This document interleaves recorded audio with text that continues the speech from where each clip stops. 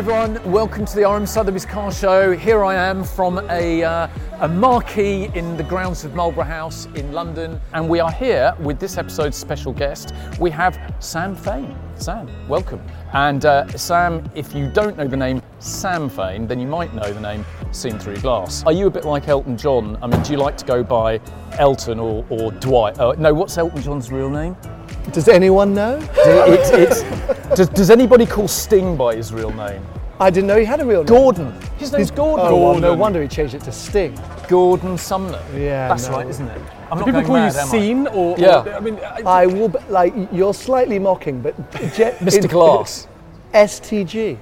STG actually has become a thing, which, you know what, I didn't fight it. I was like, sure, I'll go with that. So, yeah, I get a lot of different things. Usually it's hey, are you seen through glass? And I'm like, I guess. And where did the name come from, Sam? I'm fascinated by that. It's a super weird one. When I started this whole YouTube venture, my initial idea was to walk around with something called Google Glass. It was a product from Google that it was like a prototype. It was a pair of spectacles that you could interact with. So you could walk around and say, hey Google, film this, or hey Google, call Bob, or whatever it might be. And so I thought I would just walk around the streets of London and go, hey Google, take a picture of cars that I saw. Then I found out Google Glass was about £1,000, never worked. And I was like, oh, but I developed all the branding materials. So I was like, okay, I can stick with this. So it developed into seen through the glass of a windscreen, seen through the glass of a camera lens. And I just rolled with it. So great. That's where it came from. It stuck. Yeah, it stuck. Somehow it stuck and it's worked. But yeah, so I am Sam from Seen Through Glass, STG, Mr. Seen Through Glass, whatever it might be. Well, and do you get recognised? I mean, have you been walking down, have you just walked out of Boots having bought some paracetamol and somebody's gone, oh, it's you? Just my mum. Strangely, yes. And actually, it happens way more than I ever expect that it should. Okay, if I go to a Goodwood breakfast meet, that's my audience. If I don't get recognised, then I'm probably doing something wrong. Fair comment. But yeah, just walking out of Boots, you don't expect it. And there have been some super strange places where people have come up and said, hey, I watched the channel. Let's just go a little bit back in time. When you were at school, and you're doing your GCSEs, were you saying to your teachers, I'm going to be a YouTuber? No, YouTube wasn't a thing. No, that's a fair comment, and it definitely wasn't when I was doing my O-levels, not my GCSE. So go on, talk us through it. How did it happen? It's a bit of a long-winded story that I'll try and make very concise. So originally wanted to be a Formula One driver. Of course. Obviously. No money, no talent, so ran out of options. Went to music, was my other great love. So I left school wanting to be in the music industry. So I floated around, trying to be in bands, trying to work at record labels and things like that for a few years. Didn't quite work out and ended up in PR. So it was quite a wide breadth of PR. And I loved that, and I did that for about 5 or 6 years, and I thought, right, I need to move my career on a bit. I'll go and be freelance, do my own thing, and maybe I can get some Formula One clients for PR. I was like, oh, what a full circle way of life. And after about 6 to 9 months, I was just bored. I didn't have enough clients, I didn't know what to do with myself. And my dad was the one who said, find yourself a hobby that can distract yourself when you're not that busy. And my hobby was always making videos. I always loved making videos. And then my other great passion was motorsport or was cars. And at the time, Instagram was just kind of blowing up for street supercar photography. Something which now I guess us car enthusiasts are very familiar with. Here in London, every summer, every great supercar is driving from Mayfair to Knightsbridge. You see them all. But when I was starting Seen Through Glass, it was quite a new thing, 2014, 2015. And my route to work was through Knightsbridge and Mayfair. So I worked out that I was seeing a lot of cars that these street spotters weren't seeing because it was on the way to work and things like that. So I thought, I'll take some photos, I'll take some videos of them, upload them, and if it earns me £100 a month, great. Happy days. It's a good distraction from my quite boring day job. So not very long ago, 2015, and that sort of feels like yesterday, doesn't it? And but it's amazing how the world of social media has moved in 5-6 years. What's quite interesting to me is that I think when you go back to by the way, I'm just going to ask a question. Do you like being called an influencer? Where do you stand on all of this? Do you think of yourself, if you say to people, in the pub, if you describe what you do, what do you tell me? I say I'm a YouTuber. A YouTuber. Influencer is a really tough one because it's become the generic term for anyone who creates content online. Yeah. Because there's so many variations of that. You can be an Instagrammer, a YouTuber, a TikToker, a blogger, but as it's become more of a regarded profession, influencer is a more acceptable term, but that carries with it certain connotations. And I'm sure, maybe I was going to say maybe auctioneers is too broad for maybe you guys, I don't know, but influencers tends to sort of suggest 19-year-old yoga latte with 2,000 followers in Dubai talking about her breakfast smoothie, which look, fine, super cool. You talk about coffee a lot though, to be fair. To be fair, I'm such an influencer. But yeah, I use the term if I'm in a pitch meeting because a marketing manager will go, yeah, sure, influencer. But I tend to present myself as a YouTuber or creator. Are you surprised how quickly that transition has occurred from car spotter that likes to point out certain cars, has a following amongst a quite nerdy car community initially, I'm sure, but then how that's evolved into much more of a lifestyle pursuit? 1,000,000%, and was never the plan. As I say, it started as a hobby, as just a way for me to indulge in being a car nerd. And it's now so much more than that, and I'm indulging in the cinematography side of it and so many other elements of my life that I'm passionate about. And it's become a business, so I also have to think of it differently than just a hobby or a passion project. But what I'm more blown away by is even 3 years ago, sitting down with friends, let alone companies and individuals, and trying to convince them that what I did was actually a real thing and a job or had value to me or anyone else was super hard. Where nowadays I think most kids in this country, certain age groups, if you ask them what they want to be when they grow up, they all say YouTuber or influencer, which is insane. So that's blown my mind more. Less so my own journey has been the growth of social media and being a professional influencer. Or when did you realise that you could actually make a living out of it? I mean, when did you say, okay, maybe this isn't just a hobby, this actually is my day job? It was about 9 months in. I went on a big trip with another huge guy within my space called Shmee150. So he's been doing it much longer than I have. And at that time, maybe he had 350,000 subscribers, but he was doing it professionally. And we spent a couple of weeks in Monaco with a few other lads, and I saw how they ran their channels as businesses. I was like, all right. It's definitely more than I charged my client last month, so it looks good. And so I went home and I analysed it. At that point, from about a year worth of videos, I'd probably made 750 quid, something like that. So I was like, I can't quit the job today, but I made a whole plan of like how I could transition from PR freelancer into a YouTuber. So I mean, cars are clearly your passion. It comes across really well on your channel, I think, and you are clearly an enthusiast first and foremost, like many of us are who are in this industry. However, my question is, do you find that the longer you're in it and the more exposure you have to all the events, to everything you see, all the cars that surround you, do you become slightly blasé and does it slightly dumb down and muddy the water for you in terms of your passion, your enthusiasm for cars versus your business? 1,000,000%. It's actually the saddest part about working in something you're passionate about. I think there's a lot of people that say never make your hobby your job or the other way around. You want to love what you do, but sometimes you don't want to cross those boundaries. So where I've eventually ended up is, for me, it's all about stories now. So that Chiron Supersport that's behind us, unbelievable car, super rare, super incredible, and 5 years ago I wouldn't be talking to you both.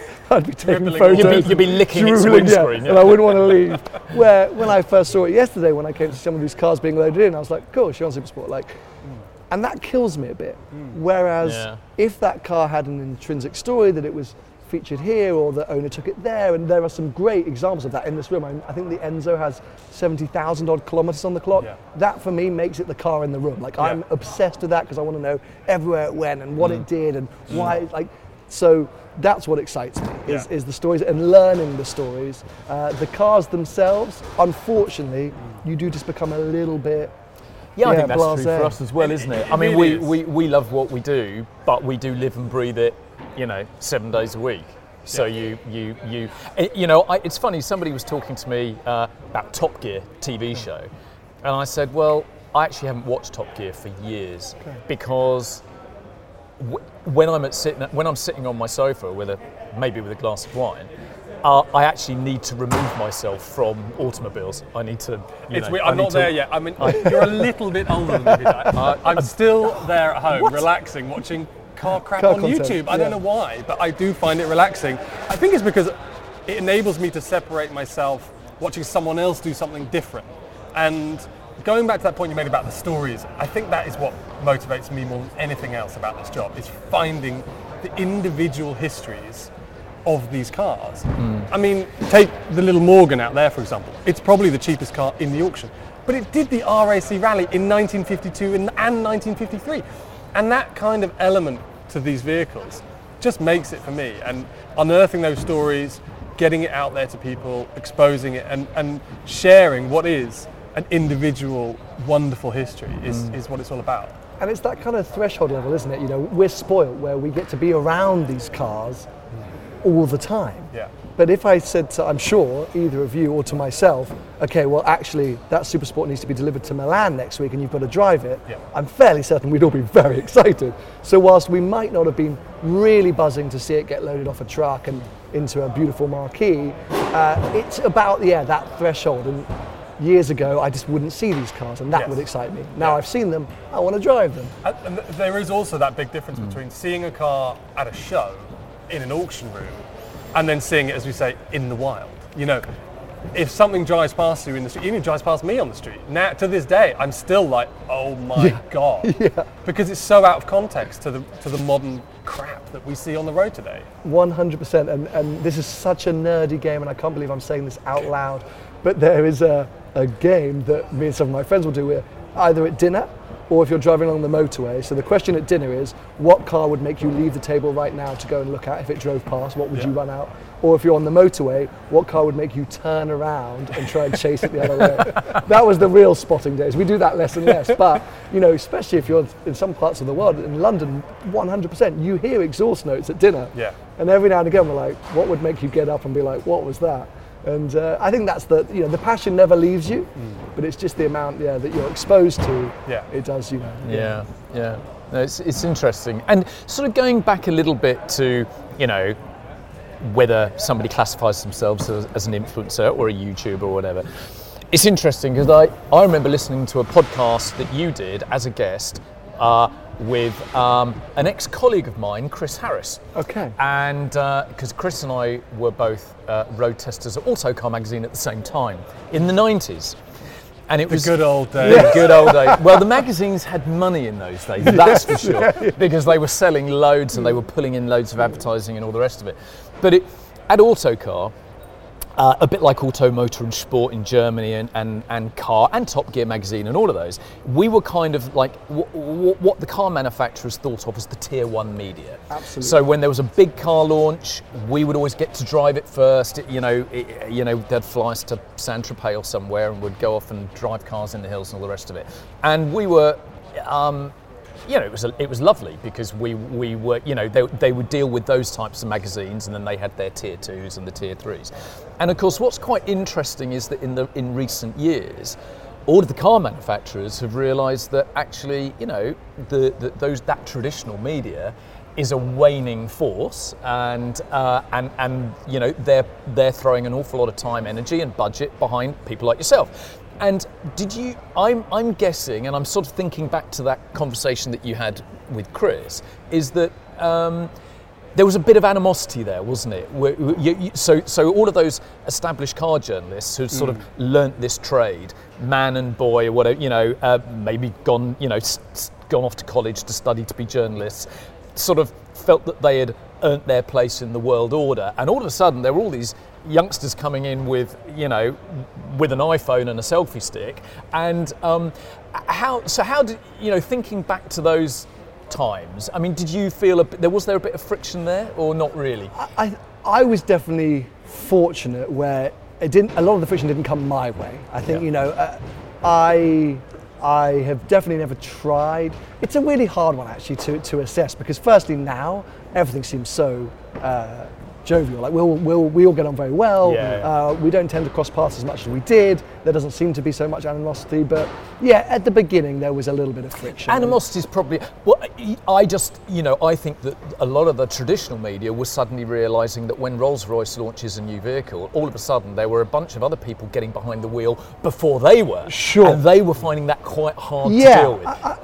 I'm sure. I think it was a changing of the times, right? Yeah. But I feel like from my side, it was more about how people consume media. Yes. I don't tend to read magazines anymore. No. I got a stack of my parents still have the same house where I grew up, and when I go, I have this stack of F1 racing mags and Evo and things like that, which I used to literally just like adore. Where now I never read a magazine, so I consume everything online, visually or via Twitter or whatever it might be, and therefore the magazines were, I think, quite slow to catch up with that. If we think of what Chris was doing early on with Chris Harris on Cars, some of the early Evo content, some of the early Harry Metcalf stuff on Evo Diaries, that was incredible content that I think people absolutely loved. Nice to see you. We're in a live environment here, people. But a lot of the other more traditional magazines didn't necessarily make that switch as quick as they could have. Where nowadays you see they've all caught up, and there have been amazing examples. I mean, Carfaction, a bit of a sad story, but Henry Catchpole, even Matt Watson with Carway, incredible content out there. They were just a bit slow off the mark, I think. And you're right, it didn't sit right that someone like a Shmee or myself or whoever, there are plenty of examples, turned up with maybe not the training that maybe they'd gone through. But now it seems great now, and I don't think there's as much bitterness between the ranks. That's good. There was never any bitterness from my side, but you've slowly been accepted. Maybe, I don't know. You ask them. And it's again sort of not wanting to hijack the conversation you had with Chris, but I did find that quite interesting, because one of the things that he was saying, and I've heard this conversation a few times, not just in the car world, but in other areas where people are influencing online, is that, of course, most people who are producing this content are choosing to convey quite a glamorous lifestyle, a glamorous world. We're sitting in this room, millions and millions of pounds worth of cars. I'm pretty sure that the three of us can't afford very much that's in here. And do you have a sense of any responsibility to your audience in the sense that is it normalising being surrounded by very, very expensive goods? You know, because you'll get that, you'll have an influencer wearing a sort of a $10,000 pair of sneakers, and you've got all of these, young people who don't have $10,000 to spend on a pair of sneakers, all of a sudden thinking, oh my God, how can I afford a pair of those?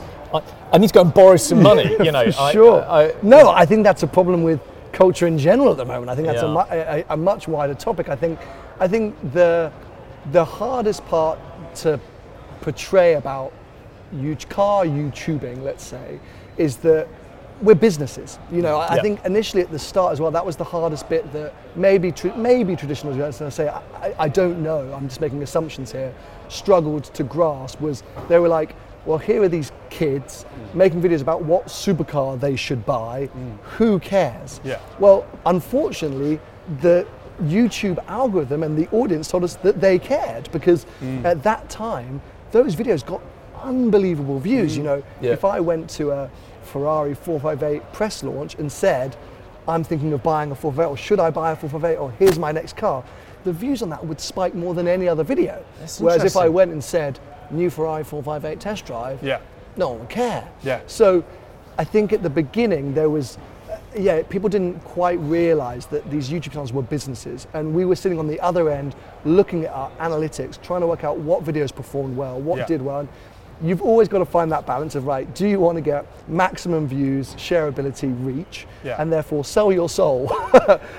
Or do you want to try and take some kind of artistic route and credible route where you're authentic to yourself? And I really, really liken YouTube to the pop industry because of my failed music career, but also because there are so many similarities these days. Firstly, to break through now is a 0.001 percentile. You know, everyone can be a singer, everyone can start a pop band, but to actually get success is so difficult. The same with YouTube. But also, you've got to make that choice. Are you, I don't know my pop music, Miley Cyrus or Taylor Swift, or are you, Coldplay's probably not a good example, but you know, are you a credible artist? And that's what you've always got to weigh up. And for me, I've just made the content I want to make within reason. There have been a few bad decisions. And not chase the big numbers, but don't forget that we are running businesses, not just passion projects. So I guess that's how I would answer the moral line question. No, that's fair. And to that point, I've seen a lot of YouTube content whereby people who cover mainly modern stuff, right? They work a lot with modern manufacturers, they go to press launches, they drive lots of new cars.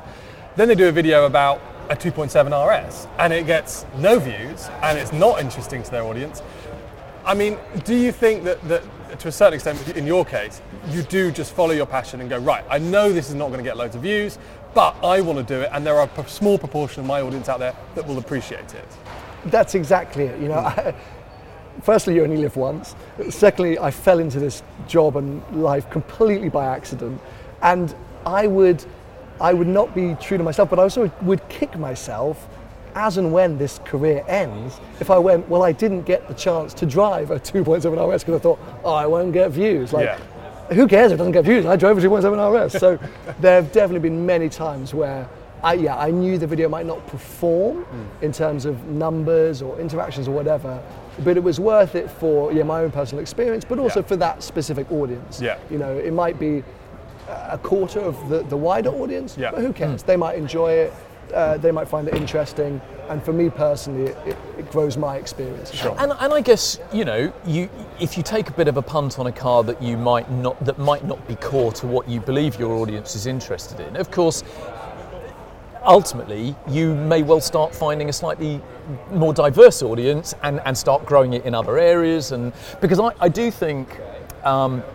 for us in this world, you know, a lot of what we love and a lot of the stuff we sell, you know, it is older stuff. You know, I know we're surrounded by a lot of quite modern supercars and hypercars today, but you know, we're selling pre-war cars from the 50s, and you know, there's a lot of amazing old cars. A lot of those cars have got amazing histories, and it kind of, people need to be educated, don't they? Because you might love modern Ferraris and Porsches, but actually, if you could actually just get a bit of exposure to something from the 1950s, you know, that's how people grow the passion, isn't it? And this is exactly, and I think also it comes down to, you know, obviously I'm not a professional, I never trained to do this, so it does all come from just an enthusiast point of view. And you know, this room's a perfect example, right? With my YouTube head on, the Chiron Supersport is probably the car that's going to get the most views. Probably. However, aside from me telling you that's a Chiron Supersport, I'd have to read a few pages of, like, I can't tell you much. Okay, it's like a 300 plus one and it goes really fast and it's orange and black, and I'm like, I kind of run out of things to say now.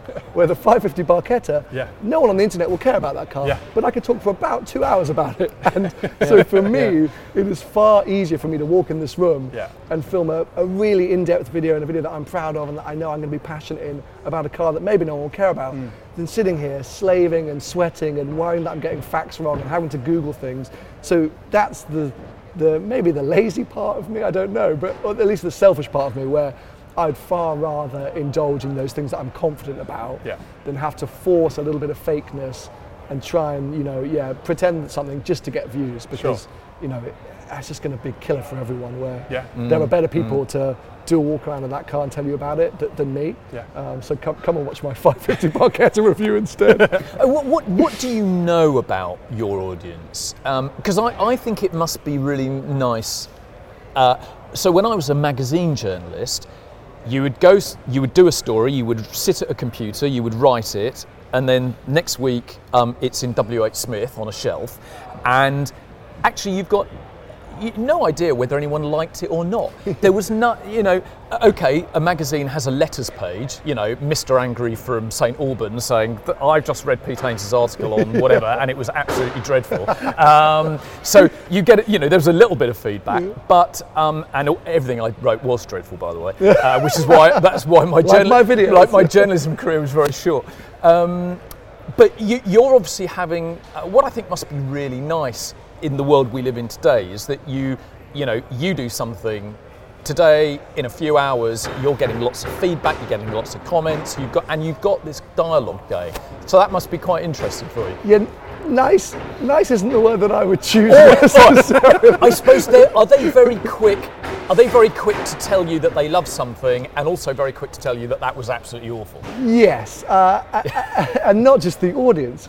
Social media is a cruel beast because it tells you through a number of ways. I mean, YouTube as an example, when you upload a video, within the first hour, it tells you how that video is performing out of 1 to 10 of your last 10 videos. Right. So you live your life on that stat. The 1 out of 10, 3 out of 10, 6 out of 10. Yeah. And when you see a 9 or a 10 out of 10, everything drains from your body because you're like, why? It says, your video is underperforming. Thanks, YouTube. But then also, if you get a 1 out of 10, as in your video is flying, it's the best video that's performed on the channel for months, you can open up the comment section and you'll read the first 5 comments. This is the best video I've filmed. I love this video. Yeah. Sam, you're killing it. The 5th comment is, music was crap.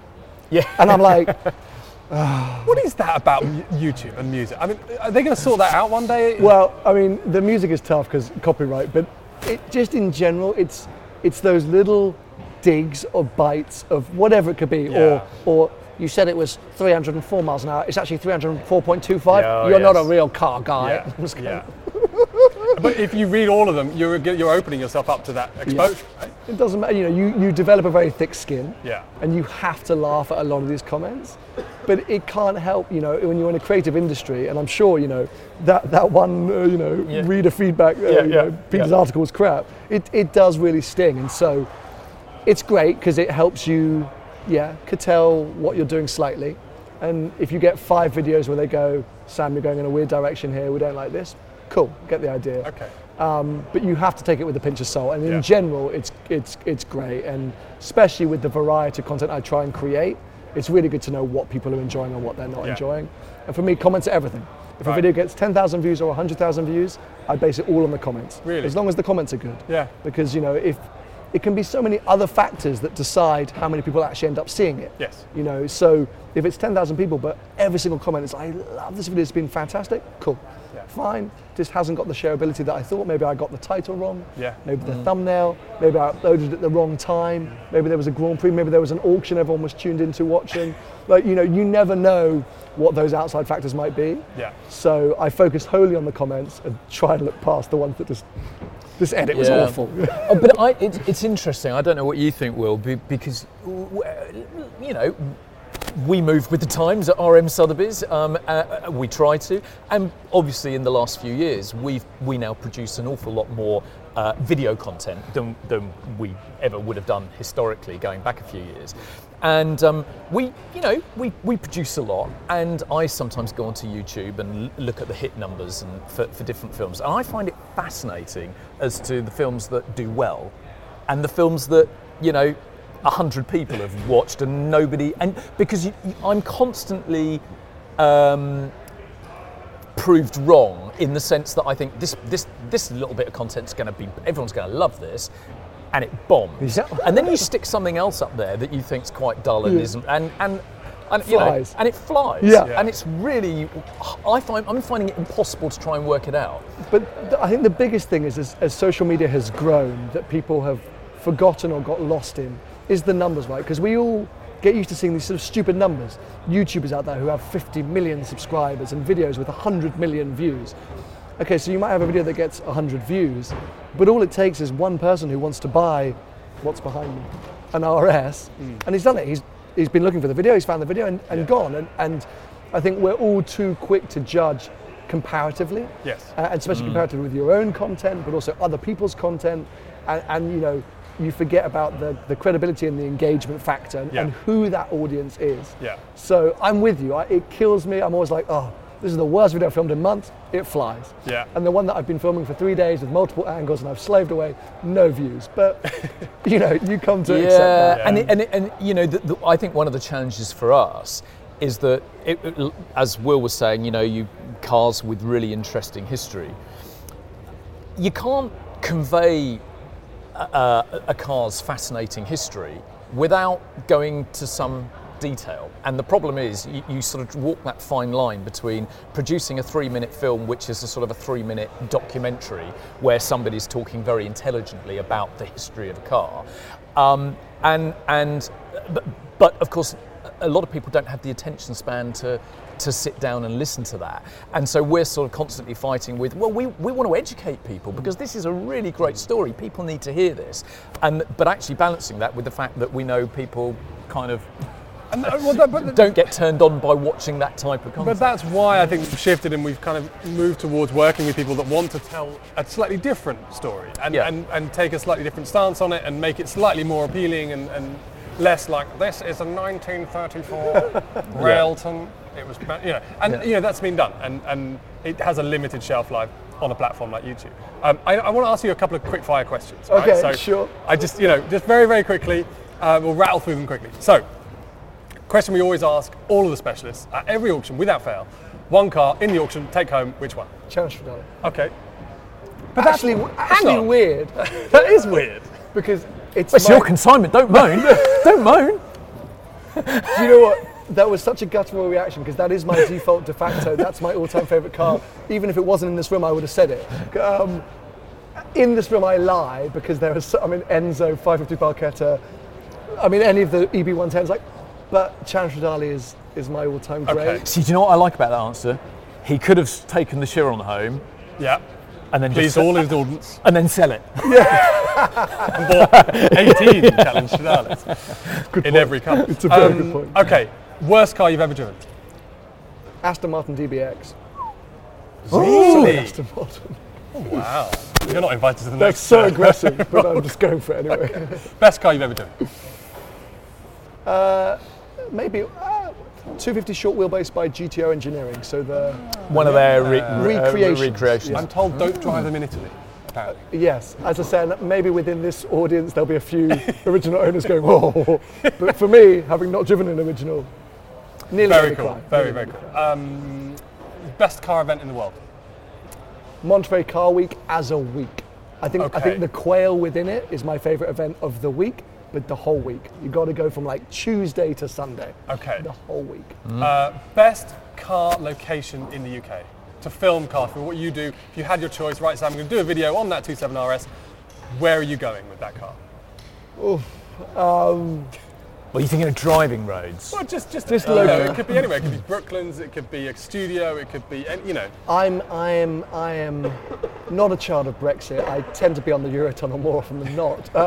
But if I had to stay in this country, I go to Scotland more than Wales. Okay. So Scotland, probably. If I really want to go in, because it's quiet.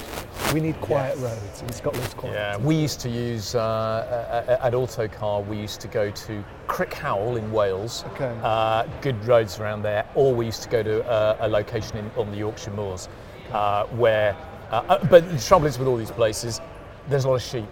Okay, sheep. You come over the crest of a hill. It's in the road. In a 996 it's not going to move, and there's a bloody sheep there. They're not quick, and they're looking at you, good thinking, brake test. Yeah, exactly. Or actually, great for YouTube. Nearly killing a sheep in a XXX. Actually, another quick fire question. Yeah. You've driven loads of cars. Worst moment in a car in terms of just brown trouser moment? Oh, there's definitely been a few. I'll go with the one that first came to my mind. I bought a Jaguar F-Type R, the first generation. Yes. 550 horsepower, rear-wheel drive. About 2 days later, we drove down to the south of France. I was following a friend in a McLaren 675 LT. I think we had a Lamborghini Gallardo with us. Fast cars, F-Type a little bit out of its depth. I was like, come on, we're going to keep up. Went around the corner and there was a car overtaking a tractor coming the other way on a mountain pass. I actually don't know how all three of us somehow got through. Did you scream a little bit? Did you stop the car? No, there was a lot of dirt and this, and everything stopped, and afterwards I was like out of sport mode into auto. Yeah, so there have been plenty of others, but that was probably sticks with me as being one of the worst. Yeah. Cool. This is a question that's a bit serious and has probably quite a long answer, but are you worried about the future of the car industry as it is now? No, because of a few things that I've been exposed to recently. I recently had an amazing opportunity to work with a synthetic fuels company, who are really developing, well, actually already supplying carbon neutral fuel to World Rally Championship and a few other motorsport championships as well, which suggests that there could be options or carbon friendly options to keeping combustion engine cars on the road. These are enthusiast cars on the road. Sure. It's not perfect, there's still work that needs to go into it, but I don't understand the rhetoric of we've all got to go electric. No. That doesn't make sense to me. That worries me. That does worry me. Yeah. Well, how all governments and all manufacturers have seemingly just decided we're going to follow Elon Musk down that rabbit hole regardless. But having said that, in the last 12 months, I think there seems to be more of an acceptance or realization that it probably isn't the only solution. It's definitely one route to go for sure. Yeah. And in some situations, it's a great option. Yeah. But as a worldwide solution to reducing carbon emissions, it does make sense. And this room is a prime example of how over the last 100 years we've developed the combustion engine into being the most incredibly efficient and incredible machine, and to just get rid of it because we can't think of a greener way to fuel it makes no sense to me. So yeah, I'm more hopeful now than I was 12 to 24 months ago. Well, that's good. But it's interesting. And what will this auction look like in 25 years' time? I don't know. That's more for you to answer than me. Well, we've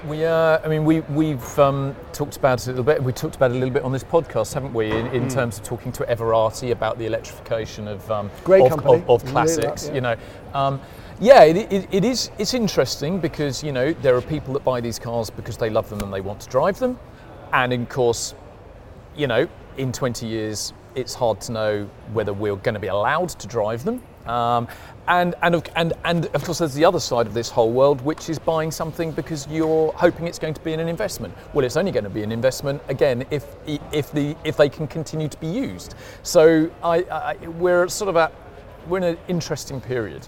I don't think fear for the future at the moment is having any impact on the market. I don't think anyone's buying. No one's not going to buy that 27 RS because they worry that in 10 years from now they can't drive it. But we're going to have to see how things work out, aren't we? And to flip a question back to you then, do cars have the potential to become art in the sense where maybe we're in a situation where we can't drive them?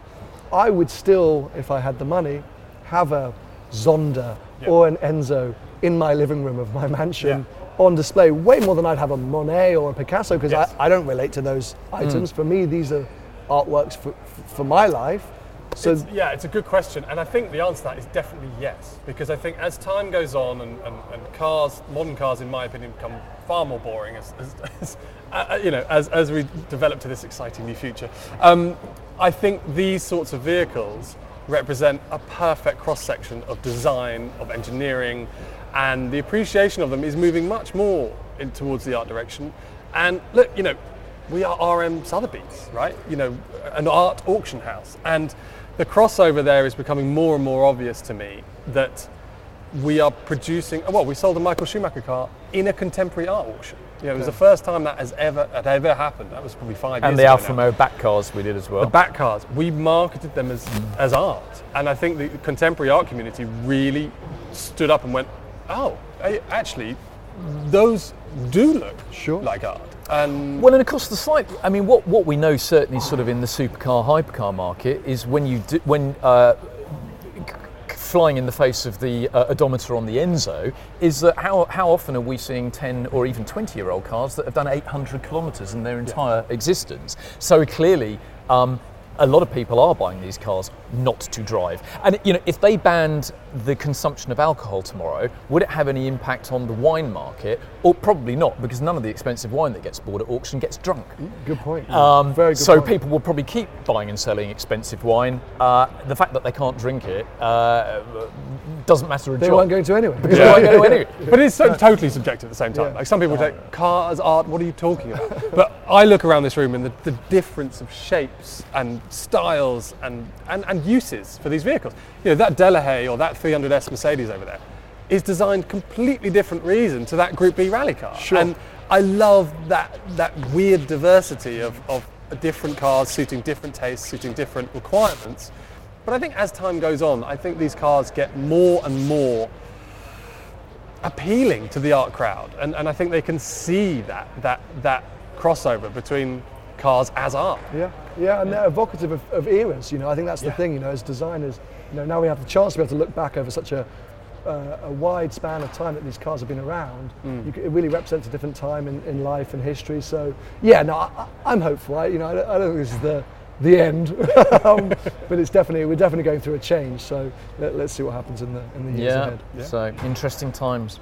Well, Sam, thank you so much for joining us. Thank you for having me. Thank you for coming to our auction here in London. And I don't know what the rest of your day or weekend has in store, but are you going to? We've got the London to Brighton on Sunday. Yes, no, I'm not quite going to manage that. You don't want to be in Hyde Park at 4 a.m. That would try. I actually did try and film it a few years ago, and about 3 people watched. So not only is it an exhausting event, it had no business sense. So I think instead I'll be probably trying to explain to my wife how I bid on a challenge today that I couldn't afford. So that's probably where we're going to end up. Yeah. Excellent. Thanks a lot, Sam. We'll encourage you to buy anything that you want here. Thank you for having me. Thanks a lot. Cheers.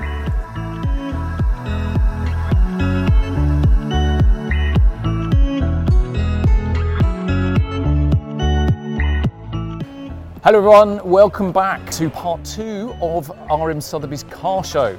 I'm going to talk a little bit about the market and what's going on in here in London with Chairman of RM Sotheby's in Europe, Mr. Peter Woolman, and car specialist Felix Archer. Gents, London auction, oldest annual sale in the European calendar, 16th year to 16th year? 16th year, yeah. New venue, what do you think? I love the venue, Peter. I love the fact that we've got this wonderful transparent roof on the marquee and we're looking at blue skies, and I'm not sure that's going to last. But what's really nice for me is this setting of Marlborough House. As you said, this building was built in 1711, and as you say, for those that can't see it, it's right behind us. It's illuminated at night. It looks beautiful. We've got a lineup of cars outside as well. It was built in 1711 for Sarah Churchill, who was the Duchess of Marlborough, and it's now the home of the Commonwealth of Nations. So it's a historic building, it's in a historic part of London, just around the corner from the Royal Automobile Club, with whom we partner for this event, for the London to Brighton run, which is being held on Sunday, and we're all doing, which I'm really excited about. In the pouring rain. In the rain, exactly. And also the other nice thing, I think the other great thing, doesn't want to do it. this year in this venue, the whole structure is all within this sort of square of St James's, the Mall and Pall Mall. Yep. So right outside Marlborough House on Marlborough Road, outside St James's Palace, where all the tourists are to go to watch the lovely ceremonies that are regularly held there, I think most days of the week. We're going to have the Concours, 100 veteran cars in the London to Brighton Concours as well. So that's all happening here in this this vicinity. It's special. It is special. And I mean, it was funny yesterday when we were unloading the trucks with all the cars. Big line of people with the cameras, all of the Instagrammers out in there photographing the supercars. It's been a really good atmosphere, and we've got a cocktail reception happening fairly soon. If it feels like I'm talking rather quickly, it's because we've got a cocktail reception happening very soon. And you need a drink. And I haven't started drinking yet. He's lying. It starts in 3 hours. I like to have a head start. Yeah, it's only 9 o'clock. Yeah. It's been a while since we've done a podcast, so we've gone through quite a long chunk of the summer, and some very significant sales have happened in that time. Not least, our North American colleagues put on an astonishing Monterey sale. How many worth of cars did we sell in Monterey? In fact, I tell you something. I've got that written down. $239 million. 239, and then there was also the sale of the. We can't talk about the price because that's the point of our sealed bid platform, but we sold the McLaren F1 as well that same weekend on the sealed bid platform. We did. Add into the overall total, although that part of it's secret. But even ignoring the McLaren F1, nearly $240 million. That is an astonishing sum of money. And in the build-up to Monterey, we kept seeing these amazing cars coming in, big collections, a lot of big collections in Monterey. And we're not talking about collections of $100,000 cars. We're talking about collections of multi-million-dollar cars, and a really broad spread of stuff. So a lot of pre-war cars. And I think we were all sitting around going, wow, that's a lot of cars. Getting them into the sale is one thing. Getting that number of cars sold is something else. And as it was, we sold 95% of those cars. I think that exceeded our expectations. So that's a really good sign, yeah? I think everyone went into that sale with this stuff is amazing. This should all sell, but this is a lot of value to sell. And we quickly, immediately on the Thursday night, got the answer, which is the money's out there and the passion's out there, and everything flew. So the market's in a really great place. And obviously Monterey is a sort of Glastonbury of this car world that we operate in, but it was extraordinary. It was just everything. You could pick any car in that catalogue, and it was special. Which actually takes us to this sale, because I think every year we say, this is the best year ever. This is going to smash through the glass ceiling of what was possible. But genuinely, I do actually think that this is the best London lineup we've ever had. The best location. Everything has a great story. Is special, rare in some way, and it's just fantastic. I think you're absolutely right, Felix. I mean, that was our biggest ever Monterey. This is all set to be our biggest ever London auction. But what particularly intrigued me in Monterey is we had 3 collections. One was quite heavy on pre-war cars, but we sold the Tulip Wood H6B Hispano Suiza at the 540k for fantastic money. Then we had a great selection of cars from the 1950s, sports racing cars, through to modern supercars, F40s, F50s, etc. And what we saw is they all did well, but in particular we noted that there was a real uplift in the modern supercar values as well, particularly things like F50s. They seem to have done really well. But it's not just our sale. I mean, the point is, in Monterey, it's Monterey Car Week. You've got the Concorde Elegance, you've got other auction houses putting on fantastic auctions. So whilst we still managed to sell over 3 days $230 million sale, in total it's more like $500 million or $400 million. So that's staggering amount of money invested into this, if you wish, hobby, this passion, this nostalgia, and that's really exciting. It really bodes well for what we've got coming up in the next 24 hours. Yeah, absolutely. I suppose it's fair to say, in the interests of sort of a balanced appraisal, North America is, in particular, a strong market, isn't it, at the moment, in terms of, there's a lot of people very happy to be buying and selling and digging deep into their pockets, which is, Monterey's always been like that. I mean, Europe is never quite such a free-flowing market as North America has proven to be. But nevertheless, I think the vibe in Europe is still, it's strong, isn't it? I think we're feeling. I think it's energy. When you attend a North American auction, there's energy in the room. It's vibrant. People are cheering. They're standing up, clapping. They're slapping each other on the back. And we saw it, for example, with the charity lot, the Sally Porsche. Yeah. There was a car that was being sold by Pixar for charity, mimicking the Porsche from Cars. Within 2 bids, it was at $1 million, and I think the value of the car was about $350,000 as a car. It was a one-off, but the energy was phenomenal, and I think that was $3.6 million in the end. Yeah, I think it was. Probably almost 10 times the value of the car, but the unique appeal, the energy is infectious. We see that, and that's what we want to get back to here in London. I think the difference between what happened in Monterey was like being in an internal flight in America, where you land and everyone everything is an event in that tin can in the air. and that's the energy that we want to replicate here. Yeah. And what we have on display here that's going up for auction tomorrow is a lot of the greatest hits of what's been flying this year. Particularly the big five, the F50, the F40, the 288, the LaFerrari, the Enzo. All of those cars have been so hot this year. And we've got the 3 incredible Group B cars. There's a bit of everything here, which is why I think if you get the people in the room, we've got the product, and that's what's really exciting. And also, Felix, Monterey was comprised a large percentage of the cars on offer were collections, and people like buying from collections. Yeah.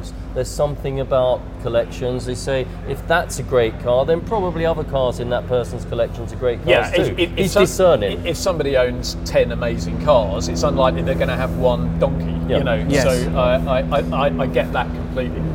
You've both mentioned sort of Ferrari F cars as being something that kind of got onto another level in Monterey, F40s, F50s. Let's just talk about that for a little bit, because that is a really marked thing, isn't it? I mean, an F40, 5 minutes ago it was $1 million. Now what are we thinking? For a good F40, we're 2 million. 2 million. It's in that region. It's it hasn't doubled overnight, but you know what I mean. The appreciation in that area of the market, F50s, crazy, great. I mean, I think as well. I mean, you have to factor in world events coming out of COVID. The things that are going on, the less happy things that are going on in the world, and people still see motor cars, especially this type of motor car, as a great way to invest some money, enjoy that investment, your hard-earned money. And I still think there's an attitude of it does fly a bit in the face of traditional investment platforms, which are more affected by world economic situations and other factors. But with this, whether your car goes up in value or not, in the time you've owned it, you've had the enjoyment of ownership of that car. And some good examples here are, the Enzo that we've got in the sale, that's part of the Gran Turismo collection. That's been one owner from new, and I think it's done, 70,000 odd. I mean, bonkers. And it's great to see. And that people is great love to it. see. There's something really, I don't know. It's been enjoyed. And as Peter said, I think there are definitely people that keep an eye on the markets, and maybe they want to get something tangible, be it bricks and mortar or a car or watches or wine. But I think the big message that we want to send out, and that has happened this year, is people are buying because they want to buy, and because the investment is the enjoyment. And if at the end of their ownership cycle in 5 years or 10 years they come out with a positive price, then great. And if not, well, they've enjoyed the car. I mean, what we're celebrating here, Felix, what we're celebrating here at Marlborough House and in association with the Royal Automobile Club, outside at the Concours and on Sunday on the London to Brighton run, dawn of motoring. 1890s, 1897, finishing in 1904. Around the time you were born. Around the time that I was being dreamt about for the future. It couldn't possibly be that good. One day we want something that good. But the point is, right here we've got, a 2022 Bugatti Chiron 300 plus. I mean, it's effectively a brand new car. I believe the owner has achieved the magical 300 plus number in it, and he probably said once is enough.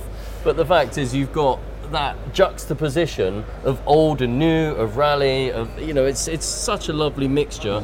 And I'm looking forward to seeing some of the veteran car owners coming in here and enjoying some of these, and vice versa. The people coming to look at these cars being perhaps infected by the passion of the veterans. Yep. We have been recording 2 podcasts today, and which one's your favourite so far? Favourite podcast? Yeah, which one of the 2? Oh, the previous one. Right, okay. Yeah. No, I mean, I'm only here with you 2 because I ran out of options. But how can we improve it? I was chatting to Sam Hancock, well-known historic racer, but part of that conversation we were talking about the role of events in underpinning. Sam was talking about why certain race cars are becoming, they're in demand because there are great events that support the racing of those types of cars, and we all know that to be true. The London to Brighton is the oldest car event in the world, isn't it? It's a phenomenal event. Ancient cars, and here we are in 2022, and you look at a veteran car, and you know, for a lot of people, you can't really relate to it. You know, it looks like an old horse-drawn carriage without the horses, and indeed some of them are, aren't they? Effectively that. But people still love doing it, and you know, the market for veteran cars is in no small part underpinned by the London's Brighton Veteran Run, and that's why a lot of those cars are so in demand. You look down the list of entrants for Sunday's run, and it's a who's who of car collecting, museum owners. You know, it's phenomenal. Yeah. The people that still enjoy the dawn of motoring. Yeah. And I think the Royal Automobile Club's input into that is also, you know, it's high energy. This is London Motor Week. We talked before about Monterey. That's kind of Car Week, Pebble Beach, and all the different things happening, the other auctions. Kind of achieving that in no small part here. Very different, but we are achieving that in just the same way. Yeah. I also think there is genuinely little comparison to driving one of those things on an A road in terms of visceral driving. It's sort of like you've got fear, you've got you've got trepidation. But it's such an enjoyable event because everyone is willing their car to the end. They've got the camaraderie of everyone in their car. And at the end of the day, there's a wall of people cheering you on, and it's an incredible celebration of that age of car. I think you get fewer flies in your teeth driving these, perhaps. Yeah. They focus on the headlights. Yeah. First year I ever did the London's Brighton, 60 miles, Hyde Park to Madeira Drive in Brighton, 60 miles, took me 8 hours. Yeah. 8 hours. That's not a good advert. But there was a lot of driver error involved in that, and there was a little bit of mechanical. You say that some of the bigger cars it's 3 hours, and that, you know, not much more, and they are driving in among modern traffic, which is no mean feat as well, considering most of them don't really have brakes that you could rely on very heavily. Well, the last podcast I recorded was with you, Peter, and we went out to Stuttgart and we had a look around the museum. Now, our friends from Mercedes, they're here in London and they're taking part in the run, and they've brought their Simplex over. That is over 30 horsepower, that car, isn't it? So they'll be there in sort of 45 minutes. That car can get that.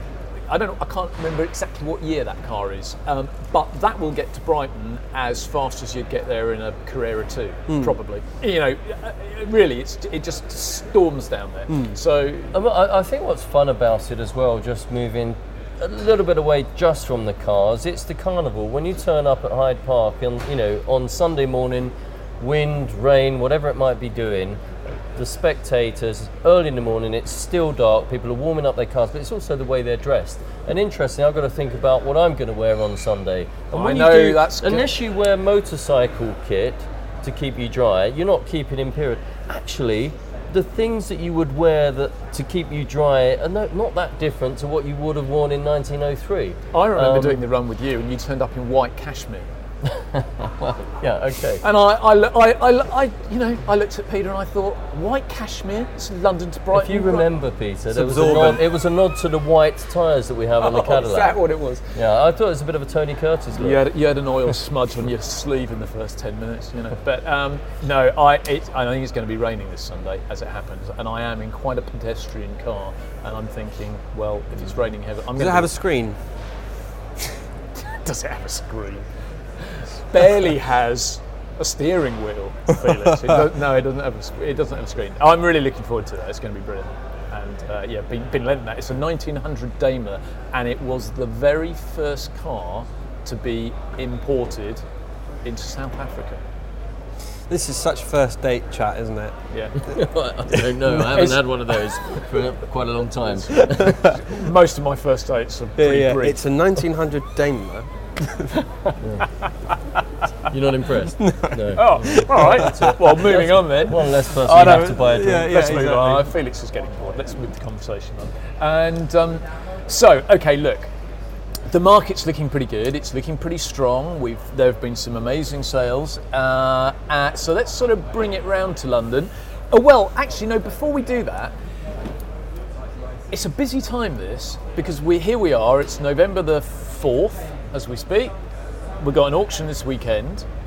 a couple of us are going to be Fireworks tomorrow night, Peter, both here and outside, I hope. Absolutely, yeah. That's a nice segue from first dates and fireworks. We've got a Michael Schumacher, an incredible Michael Schumacher Ferrari Formula One car that we're going to be selling with our friends at Sotheby's in Geneva next week. And then as soon as that's done, we've got Munich. We've got 2 events in the Middle East. And we're sponsoring some events in the Middle East. So it's a really, busy end to the year, which is great. And actually, we're already, Munich is closed. No more cars for Munich. So we're already busy consigning for Paris at the beginning of February. It kind of feels. I mean, I've been around this world, for quite a long time. It feels busier now than it's ever felt before. It feels like there's more going on. Well, it's also variety. I mean, we have the pleasure of this fantastic venue for the London auction. It's the first time. I hope it's not the last. But as you rightly say, in Geneva next week, we're selling a 5-win Schumacher 2003 5-win Schumacher Formula One car. A 2003 GA standing for Gianni Agnelli. It's in wonderful condition. It's been out on the track with Mick Schumacher. It's approved and certified by Ferrari Classiche, and also the life cycle of the car, when you look at the report that's been provided by Ferrari, it's like a new Formula One car. So I mean, it's a wonderful, wonderful thing. What's interesting is we're selling it, as you say, Peter, during Sotheby's Geneva Luxury Week. So Sotheby's had various luxury weeks around the world, New York, London, Paris, and they're doing this one in Geneva. And obviously there's a good selection of watches there. There's also jewellery. So we're selling this car in between the watch auction and the jewellery auction. But they had their opening cocktail last night. A couple of the team were over there, said it was incredibly well attended, and the car was getting as much attention in the room as anything else. So good interest. Are we trying to market the car as? Are we suggesting somebody wears it as an item of jewellery? Is that what is somebody going to? Well, no. But on a serious note, Sotheby's has sold Maradona's shirt from the Hand of God match. The semi-final with England, which we all remember very well. Maybe Felix less so.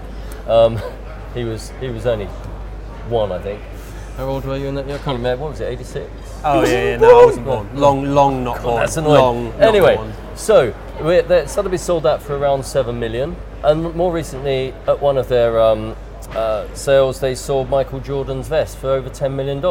So when you put that into context, and you just think about that as icons of sporting memorabilia, surely to any buyer of icons of sporting memorabilia, a Ferrari World Championship winning car by one of the most successful drivers of all time in a Ferrari in his 6th championship year, and that's the car that he won about 70% of the races in.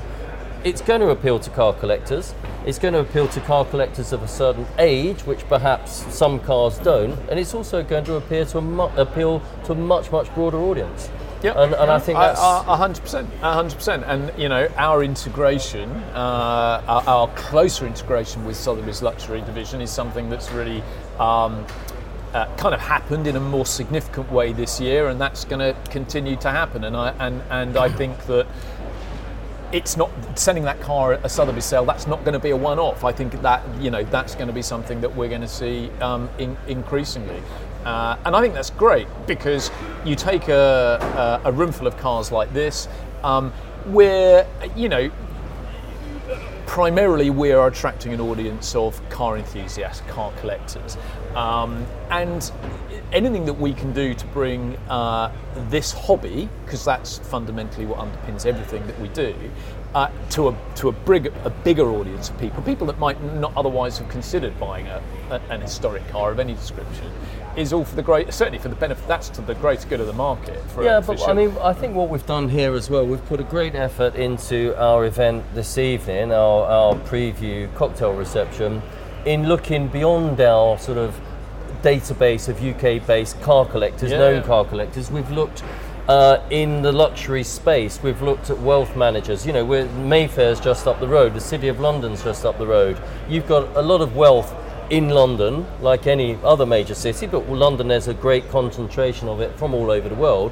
But you know, all of those guys, they want to entertain their clients, they want to host people, they will have clients that love cars. And if they see this as a hosting opportunity, you've got a private wealth company or a hedge fund, you bring a couple of clients along to an event like this, and we're just trying to, you know, keep evolving our client base. And that's, in my view, a great way to do it. Show them the cars, let them have fun, meet the team, and who knows what they might buy in the future. Why don't we just talk a little bit specifically about this sale and what's on offer, and some of this amazing collection that's sort of right behind where we're sitting at the moment, and some of the other cars we've got in the room. We have the Gran Turismo collection. Where else have you seen a collection of, let's call them sort of predominantly modern era supercars? When did you last see a collection like this come to market? It's never happened. I think it's rare to see something of this sort of strength and consistency and also value. Every single car is very interesting in some way, be it the Enzo being super high mileage, and to me that's a great selling point. It's an Enzo you can actually use. There's an interest in super low mileage delivery, all original paint cars. That's a different thing, but you can't use those cars. There is, the fundamentals of most people's car passion is they want to drive. And this is one you can go and drive. I think to that point, Felix, when collectors of model cars, dinky toys, lots of things, books, records, traditionally the price point's different here than a dinky toy, but people would buy one to play with and one to keep in its box as for a collector's item. Exactly. And that's fair, even with vinyl records, things like that. You keep it absolutely brand I never new. did that. I wrecked all of my toys. Well, I know, well, you continue to do so. He's wrecking the podcast as well. I knew I was doing something wrong. I wrecked all my toys. But no, you're right. And actually, I mean, and Felix, one of your cars in the sale, the orange 2.7 RS Porsche behind us, not part of the GT collection, but one of the nice things about that car's a driver, isn't it? It's done 270,000 kilometres. Yeah. So someone's got to be the first person to take that to 500,000. Yeah. How many cars out there in the world that are collectible cars that have done that level of mileage? Oh, the Cushway 300 SL that we recently sold, funny enough. So nice little plug. Yeah. Sold. And what I love, in particular about the Porsche, is that, there is an obsession, and some people feel very passionately about it, and some, and I'm kind of included, are less happy with the way the market has gone in terms of its obsession with matching numbers and all of these sorts of things, because back in the day, you blew up an engine or it got really, really tired. The easiest thing to do was just take it out, throw it away and put in another one. Yeah. I did that, humble MG midgets and things like that when I was a teenager. I was forever taking engines out, throwing them away, putting another one in. But, Well, not even throwing them away, in fairness. Well, it was an exchange unit. Yeah, one went away to rebuild. And you got one that you could put straight in your car and keep motoring. Absolutely, a Gold Seal, A series engine. But which is the same with racing cars. If people say I've got a matching numbers racing car, I'm actually concerned because it must have run around at the back or there's something fishy going on. So I think the same thing should apply to a certain extent with road cars, but it all comes down to price point, and it's all factored in. You can go and buy a fully matching, genuine 2.7 RS, but it costs a lot more money, and this is estimated much cheaper as a result. This is a car that you can go and rally with and not care about it. But it's still a 2.7 RS, isn't it? That's the thing, because to most people, take that to an event and stick it in the car park. It's a 2.7 RS. Nobody knows whether it's matching numbers. And honestly, as an enthusiast, and I'm not really a collector, as you know, but as somebody that buys and owns the odd car, I'd buy it. Well, he stopped collecting because he's had to give up 2 warehouses, 2 hangars.